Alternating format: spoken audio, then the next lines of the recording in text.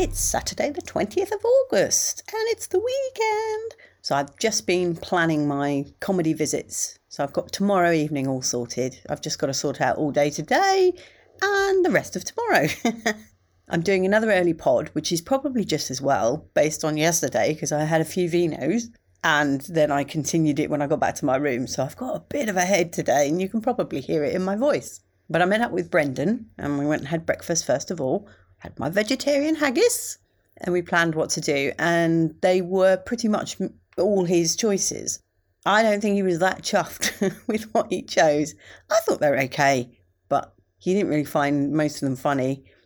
The first guy we went to see, he was very funny, Mark Simmons, but I was a bit irritated with him because he had a whole joke running through, and I'm going to blow this one, I'm sorry, because I can. But it was a joke about scoliosis. And bless his heart, he opened with it. Oh, I've got scoliosis. Has anyone else heard of that?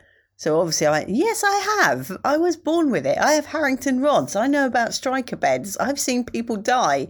You know, I didn't say that last bit, but I have, it's like I've been at the serious end of this condition. So I find it, I'm looking at him and it's like he has not got scoliosis. He's got rounded shoulders probably from bad posture, but he has not got scoliosis as I would know it. And he's certainly not got the kind I've got, which is because of vertebrae fusing, which is, along the lines of spina bifida. So, and the whole thing was just for a callback at the end. And it was a bit annoying because it's like, why?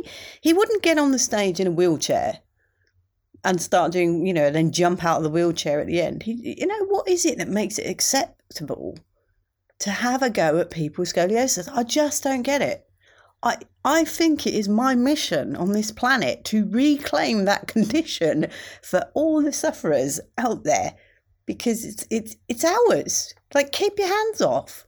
On a positive, he did write me a few jokes, which I'll nick, because it's like, I can do them, you can't. So anyway, but that was that. He was okay. We did stop off for a coffee before we went to see him, except it was a Coofee. They'd got a typo on their menu, which Brendan found hilarious. They hadn't even noticed it. It's bizarre. I don't know how long it had been there, but yeah. So if you want a cup of Coofee, that's the place to go. I just said, well, that's the South African way of saying it, isn't it? Because Brendan is South African. So apart from that, not much else to say.